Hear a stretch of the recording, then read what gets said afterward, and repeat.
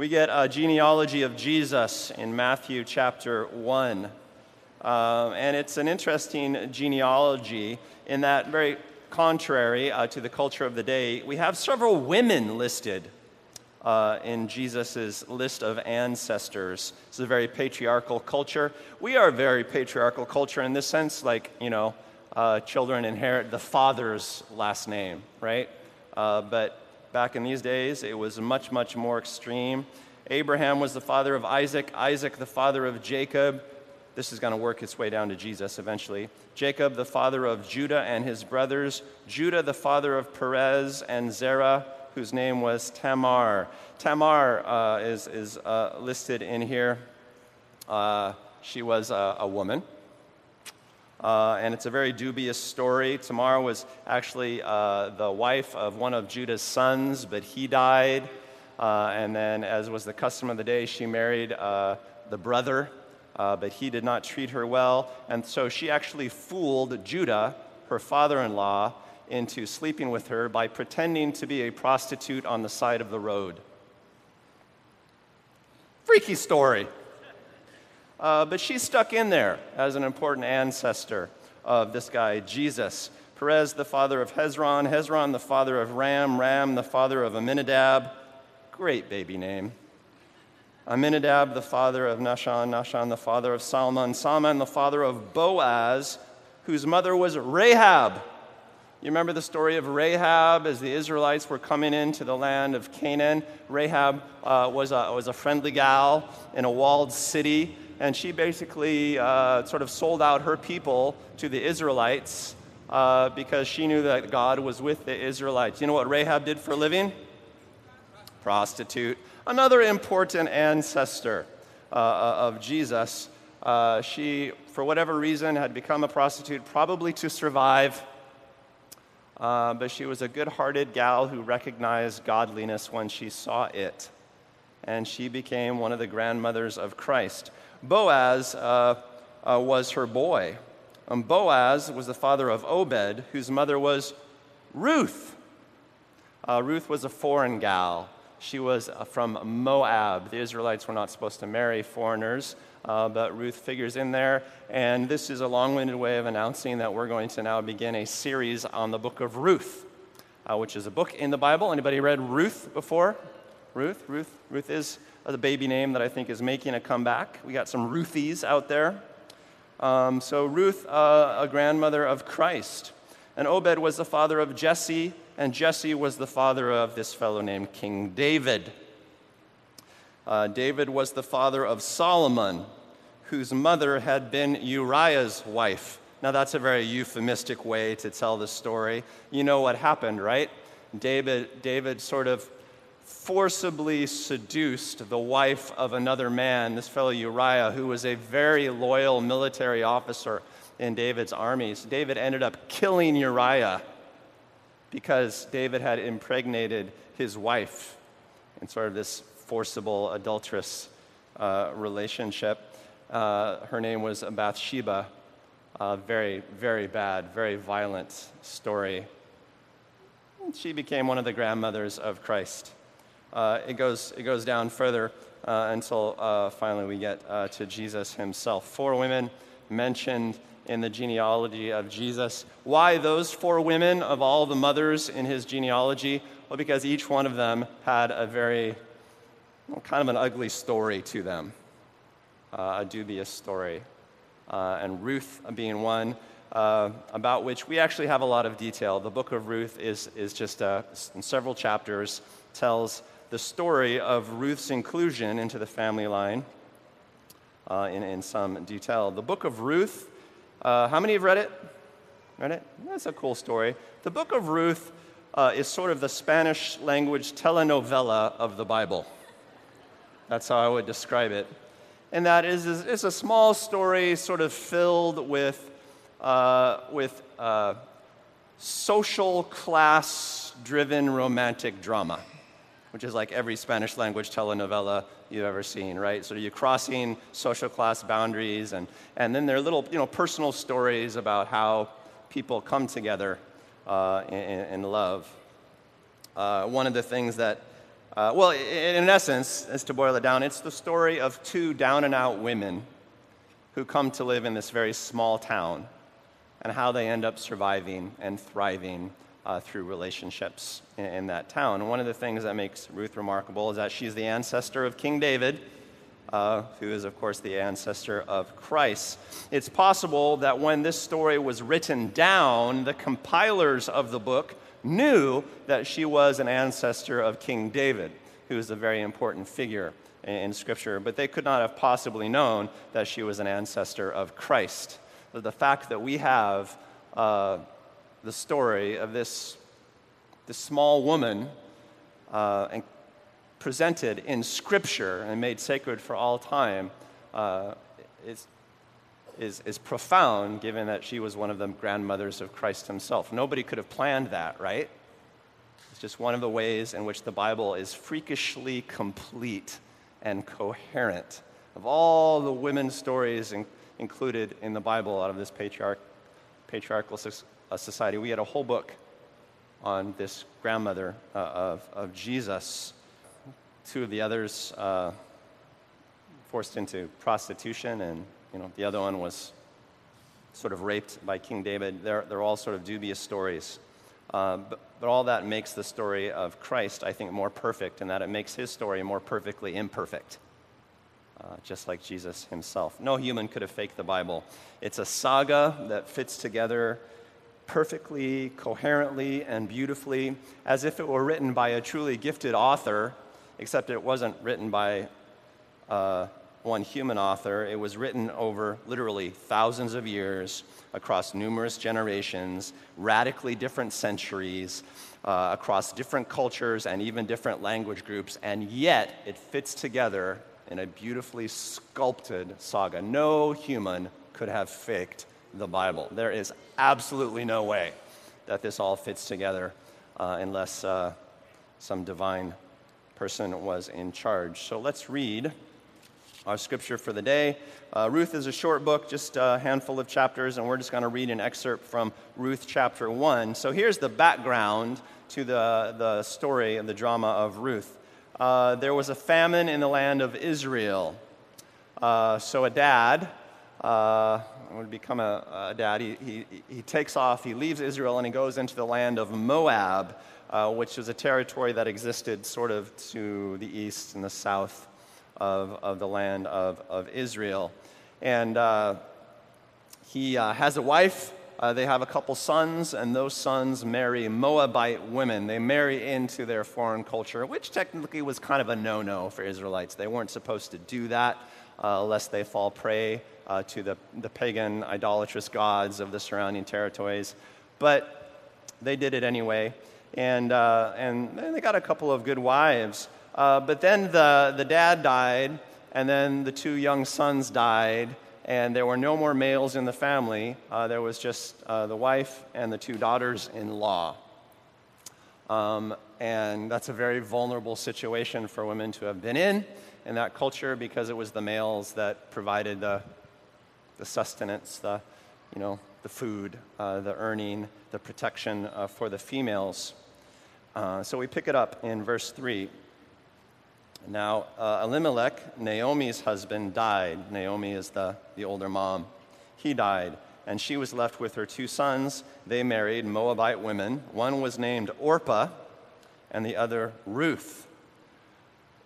Factoid that may interest only me: Orpah is the woman that Oprah Winfrey is named after, but her mother couldn't remember how it was spelled. True story. So Orpah, and the other was Ruth. And after they had lived there about 10 years, both Mahlon and Chilion also died. Those were the two boys. And Naomi was left without her two sons and her husband. And when Naomi heard in Moab that the Lord had come to the aid of his people by providing food for them, so in other words, the famine in Israel was over, then she and her daughters-in-law prepared to return home from there. With her two daughters-in-law, she left the place where she had been living and set out on the road that would take them back to the land of Judah. So she's going to go back to Israel. She has nothing left in the land of Moab. And she starts sort of taking her two daughters-in-law in tow with her. Then Naomi, she had a second thought, and she said to her two daughters-in-law, "Go back, each of you, to your mother's home. May the Lord show you kindness as you have shown kindness to your dead husbands and to me. May the Lord grant that each of you will find rest in the home of another husband." What's going on here is that Naomi realizes that if she takes these two Moabite widows back to her little hometown in Israel, the chance of them getting married were about zero, because they were foreigners, and because they were other men's wives previously. They had a lot of things against them. And she's also thinking about her situation. It's like, I don't have a very good chance of survival either. I'm not going to be able to provide for these two lovely young women. Then she kissed them goodbye, and they wept aloud and said to her, "We will go back with you to your people." But Naomi said, "Return home, my daughters. Why would you come with me? Am I going to have any more sons who could become your husbands? Return home, my daughters. I am too old to have another husband. Nobody will provide for me either. I'll have nothing to share with you," she says. "Even if I thought there was still hope for me, even if I had a husband tonight and then gave birth to sons, would you wait until they grew up? Would you remain unmarried for them? No, my daughters. It is more bitter for me than for you, because the Lord's hand has turned against me." She feels cursed by God, abandoned by God. At this they wept aloud again. Then Orpah kissed her mother-in-law goodbye. But Ruth clung to her. "Look," said Naomi, "your sister-in-law is going back to her people and her gods. Go back with her." But Ruth replied, "Don't urge me to leave you or to turn back from you. Where you go, I will go. And where you stay, I will stay. Your people will be my people, and your God, my God." More prophetic thing was never spoken, and this was one of the grandmothers of Christ. "Where you die, I will die, and there I will be buried. May the Lord deal with me, be it ever so severely, if even death separates you and me." And when Naomi realized that Ruth was determined to go with her, she stopped urging her, and they head off back to the land of Judah, end up in this little town called Bethlehem. A lot of drama even packed into this little introduction. Orpah does not stay with Naomi, and Ruth stays with Naomi and travels with her back to Israel. You cannot criticize Orpah for leaving. This was a matter of survival. The fact is, she had a better chance of surviving with her own tribespeople. This was life and death. It's not like she was just leaving for a better job or something. I mean, she was trying to stay alive. In all likelihood, if she had gone with Naomi, they probably would have all perished together. So, God bless her. Orpah did not do anything wrong. Naomi and Ruth travel on together, and there is a problem here to get solved. The problem is, how are they going to survive? And that is the driving question of the book of Ruth. And the first answer to that question is, well, Ruth's going to commit to Naomi. That's one thing that Naomi has going for her. Ruth's commitment. Where you go, I will go. Where you stay, I will stay. Your people will be my people, and we will worship God together. Boom. There it is. A true turning point in world history. Ruth's decision to go with Naomi literally changed the world, right? She ends up being one of the grandmothers of Jesus. She changed national history. Was one of the ancestors of King David. But she changed world history, because whatever you think about Jesus, you have to admit, the dude changed the world. Changed the entire world. And, you go back in history and you find these little hinge decisions, and this is one of them. Ruth decides to stick with her mother-in-law, even though there was no particular reason or obligation involved in her doing it.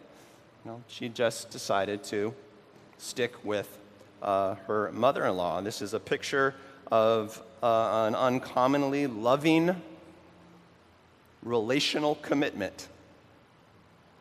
That's all it is. It's about allowing someone to have a claim on your life. Ruth basically said to Naomi, you have a claim on my life. You have a claim on my whole life.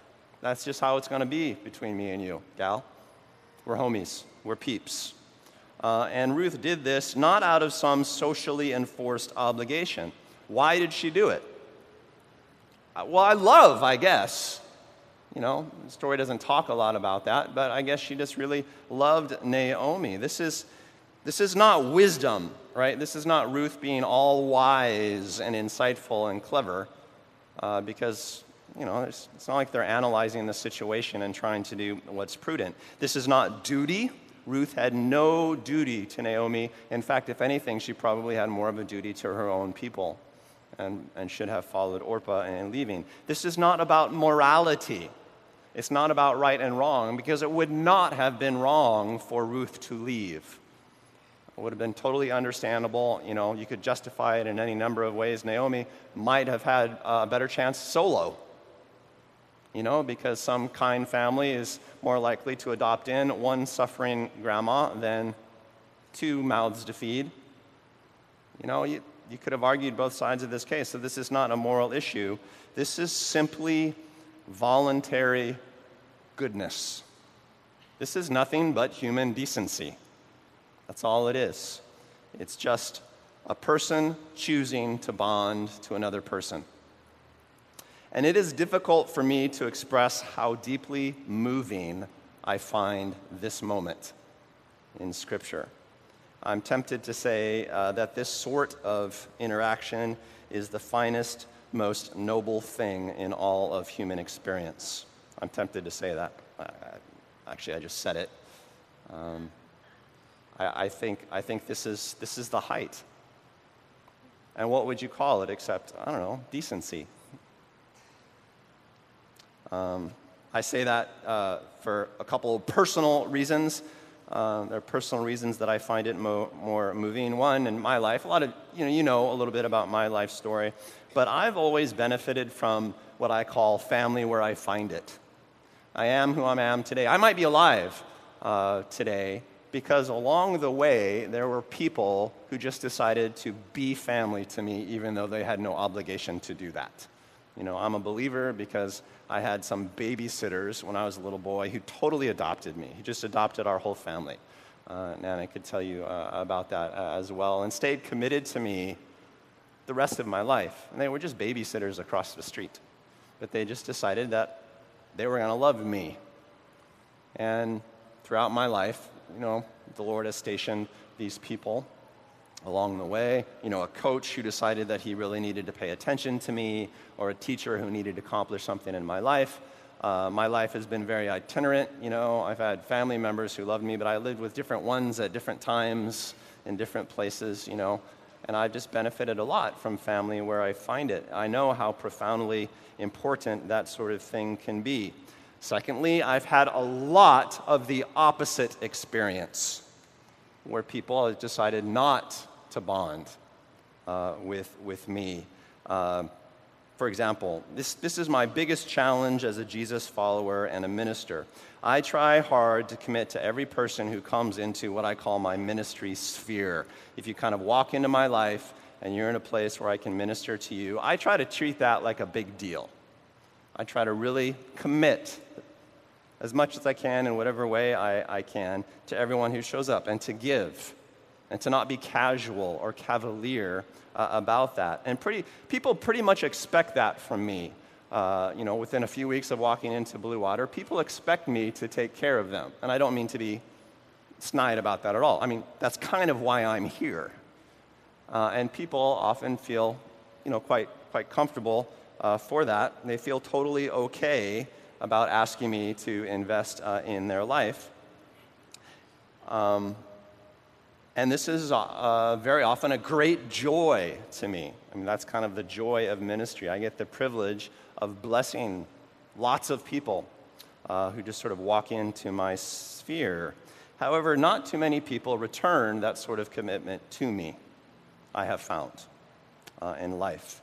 And that is the hardest thing there is largest regular sort of thing there is in my life. People take what they need or what they want from me, which is appropriate, because that's what I'm there for.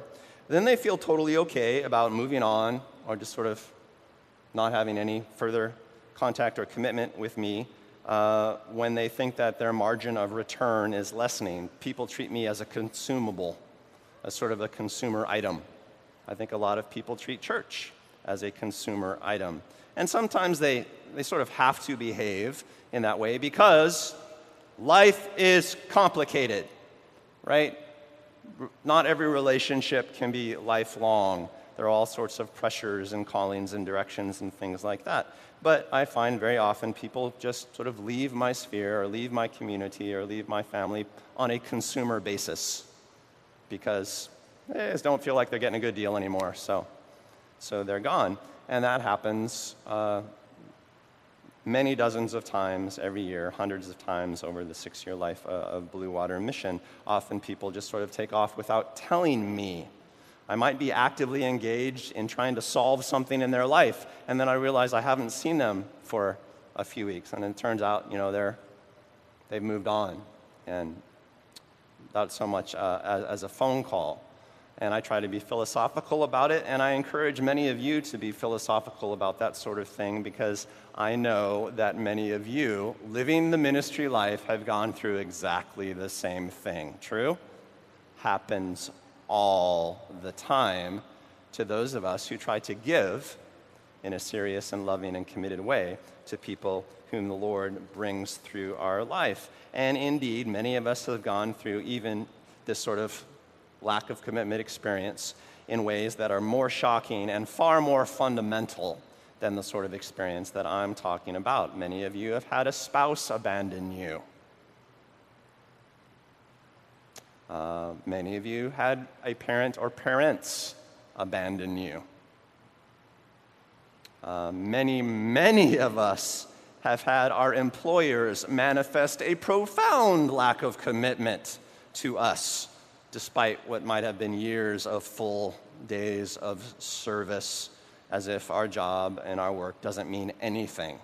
Many of us have had that experience. Many of us have had important friends just drop us for who knows what reasons. Happens all the time. And of course, just to say it, I think God goes through this a lot because I think God has committed to all of us rather fully, and yet very few people return that commitment to God, and those of us who do return that commitment don't always do it with a full heart. This is just sort of the nature of things in this life, it seems to me. And in this day especially, I think there are so few social enforcements of relational commitment, in our society. You're going to break your marriage vows? No biggie. We have entire industries built up to make that as painless as possible for you. And sometimes it's necessary to separate. Life is complicated. But we have made that separation rather easy, convenient, meaningless as a society. You going to lay off employees, or are you going to change jobs without warning? Hey, no one commits to jobs, and no employer commits to employees. We all know that those relationships don't really count, right? Right? That's it. It's the market, baby. It's not about relationships. And that's the way that it works. Churches, I think, as I said, are often seen as consumer products. It's a consumer service.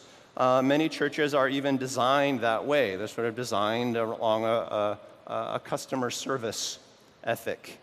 So what you do is you shop for a church that works for you, and usually this means you shop for one that makes you feel the best or one that you think serves you the best. And if it stops being exciting or if it stops serving you as well as you think it should or as well as it used to in the past, then it's not like a church is a family or anything, right? You just move on. That's how church works. And even the so-called pastorate right, is often professionalized instead of personalized in denominational Christianity. Pastors are they're employed, and then they are assigned to flocks. It is a deployment, right? It's not personal. It's not personal. It's a job that you do. You're not, committed to the community. You're committed to the calling, not the community. And that generates, again, life is complicated, so there's parts of that which can be really appropriate, but it sort of fosters an ethic of church that has nothing to do with relationships, real relational commitment. And then that creates sort of a ministry culture. I frequently deal with all of these really zealous young ministers. They want to be missionaries or justice missionaries. We get a lot of young people contacting Blue Water. They want to come work with our justice programs because they want to bring the kingdom. And I say to them, if you come, you'd better build. I want you to be relational. I want you to build the family. Because there are a lot of people out there that want the life of ministry, but don't really want to share their life in any permanent or significant way. And speaking of family, families aren't what they used to be, are they? We don't live our life according to our family. We go where life takes us, and we don't necessarily go where our family is. And again, life is complicated, right? There's nothing necessarily wrong with any of this, but you put it all together, and there are not many social enforcements of relational commitment. And I have to, confess full disclosure that I myself have left jobs. Who hasn't? I myself have left churches on occasion. My family relationships, even now, are very far-flung. There aren't many of us, and the ones that there are all over the place, and those relationships are sometimes strained in different ways. So I'm extremely, extremely sympathetic to the difficulties of relational commitment because, let's just say it again, life is complicated. We all know that. So no guilt or judgment involved. But I have at least learned this in my life with Jesus, that relationships are the most important thing in the world. And I think we just have to be very clear about that. They should be the most important thing in our lives, however it works out. And therefore, I try to make relationships wholeheartedly, to break relationships very rarely, and to simply honor them as much as I possibly can. I have relationships in which I feel I give more than my partner does. I have relationships in which I feel that I receive more than I give, in which my friends are better friends to me than I am to them. But I try to honor all of those relationships as much as I possibly can. And while this is dynamic and complicated and often hard to manage and hard to get right, relationships are hard to get right. If I hear any amens. Relationships are all definitely the thing that shape my life more than any other thing. And I think that's the way that it should be. If you're in my life, then I really try to have you in my life and to make a big deal on that. You know what I mean when I say that? I may not even know you well. God knows I may not satisfy your expectations of me because relationally I'm a fairly limited guy. I know, everybody gasp. I'm really introverted. I have very low relational energy. For a limited guy, I have way too many relationships in my life. So probably not satisfy your expectations. But I will not throw away what we have. Whatever it is that we have, it's important to me. It's the most important thing in my life as a category. I will try hard to let you shape my life. I will let you shape my life, my whole life. And that's it. That's the thing that I long to hear from people all the time. I want people to say to me, Jordan, you shape my life. And not just by the good things that you give me, Jordan, but also by the burdens that my relationship with you cause for me. Jordan, you are more than a supplier. You're more than a convenience. You're part of my life no matter what. That's what I long to hear. And I say that because I think probably you long to hear it in one way, shape, or form as well. That's the thing. That really is the heart of life together. And there is no life apart from life together. And if you've never had that experience, if you've never received a relational commitment, and if you've never given that sort of voluntary relational commitment, then you are truly impoverished.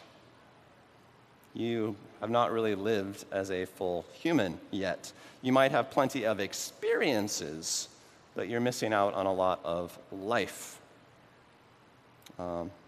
Hardly anyone or anything else in the world is saying it, so I will say it. You need to commit to people.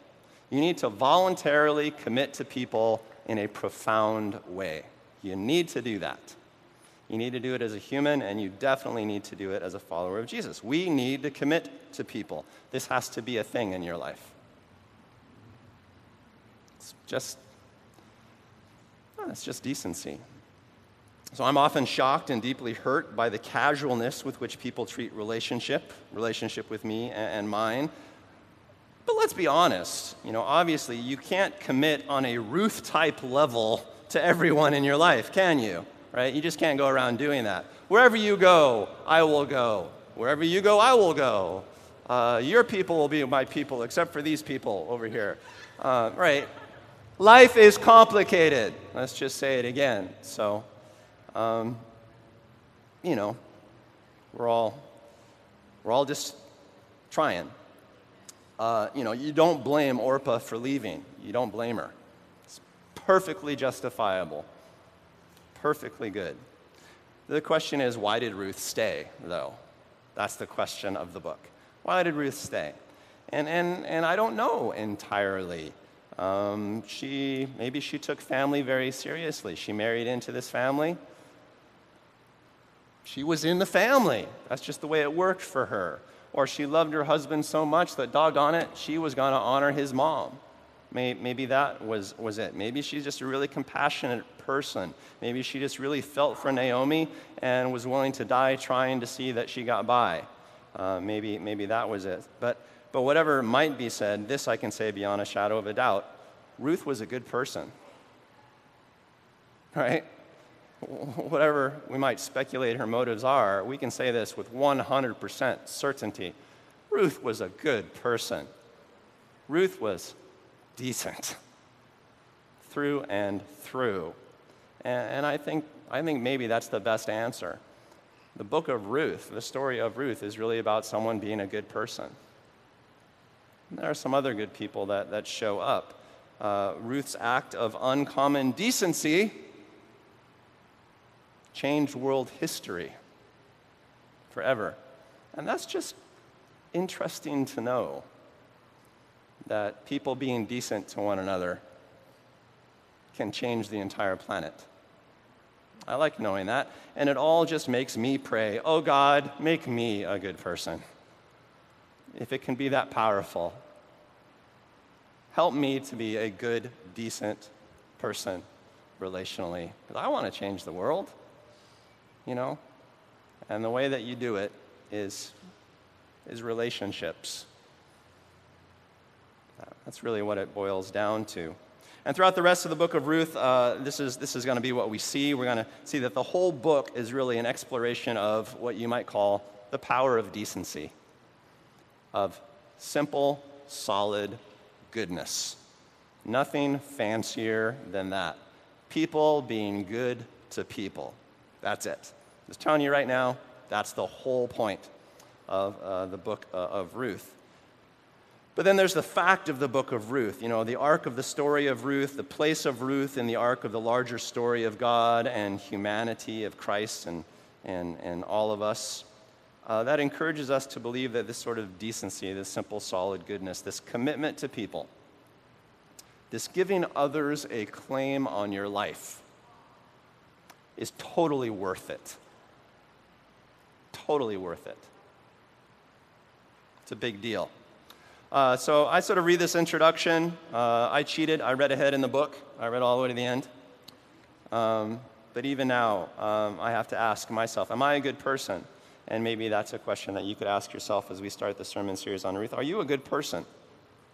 Are you a decent person? By which, of course, I mean, are you a good person relationally? Are you a decent person relationally? Now, life is complicated, so I think that question is actually kind of hard to answer in a simplistic way, because life is complicated. But one way of evaluating whether or not you're a good, decent person is by asking yourself, have you committed to people? Have you voluntarily committed to people in a way that has shaped your life? That you can answer. You can take a look at your life. It's hard to know exactly what it would look like because life is complicated. But clearly, here are some things that we could share. So I put this up on the big board. Do not be a bohemian. Do you know what a bohemian is? I'm old enough to know this word. But in the 60s and 70s, it was a big deal. A bohemian is someone who lived a very quote-unquote free lifestyle, right? You took relationships where they came. It's a free love sort of thing, a free experience sort of thing. That term free love just cracks me up because it sounds so good and is just so outright evil. I'm just going to give love freely and not expect anything in return, which means, I'm going to be into you for a while, but then leave and it's cool, right? No, love is not that kind of free. It frees you because it burdens you. But, don't just have experience in life. Don't just pursue experiences. Have people. Don't just travel around relationally. No, root yourself in someone or someone's. Right? Whatever that looks like for you, you have to have that. Don't be a consumer. Don't treat relationships or communities as if they are consumer products. It's fine to receive, it's fine to give, but don't throw away. Community is not recyclable. It has a life arc, and you should value it while you're here. And don't be what I call a casual cruiser. And I say this particularly to young people who are excited about the ministry life. Don't just kind of cruise around looking for God experiences. Build a family somewhere, for Pete's sake. That is the building block of the kingdom, and it is the building block of world history, as we see in the book of Ruth. And if you need one practical tip, I will just leave you for this. This will be our last thing. Create a relationship. Commit to a relationship in which you give more than you ought to give. And do it for a good long while. So human and so godly. Good food for thought? Yeah? Let's pray.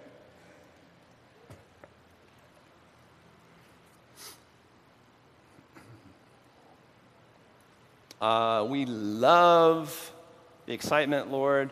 We love the miracles. We love the energetic life change, but we commit ourselves, Lord, to family in you. Life is complicated, Lord, but we will go where you go, and your people will be our people. We are willing to have a Father in heaven, and so we are willing to have brothers and sisters on earth. On this Father's Day, Lord, I pray that you would make us people of relational commitment, that you would make us family builders, that you would make us friends, neighbors in that classic sense, that you would root and ground us in love, both in Christ and in the body of Christ. Holy Spirit, please do that work that you do.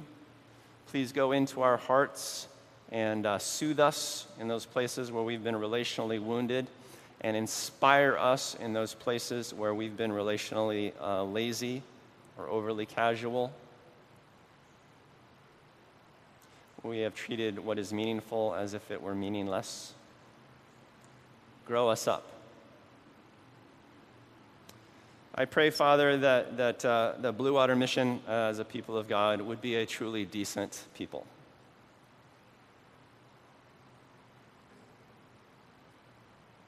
Help me, Lord, with my relational weaknesses.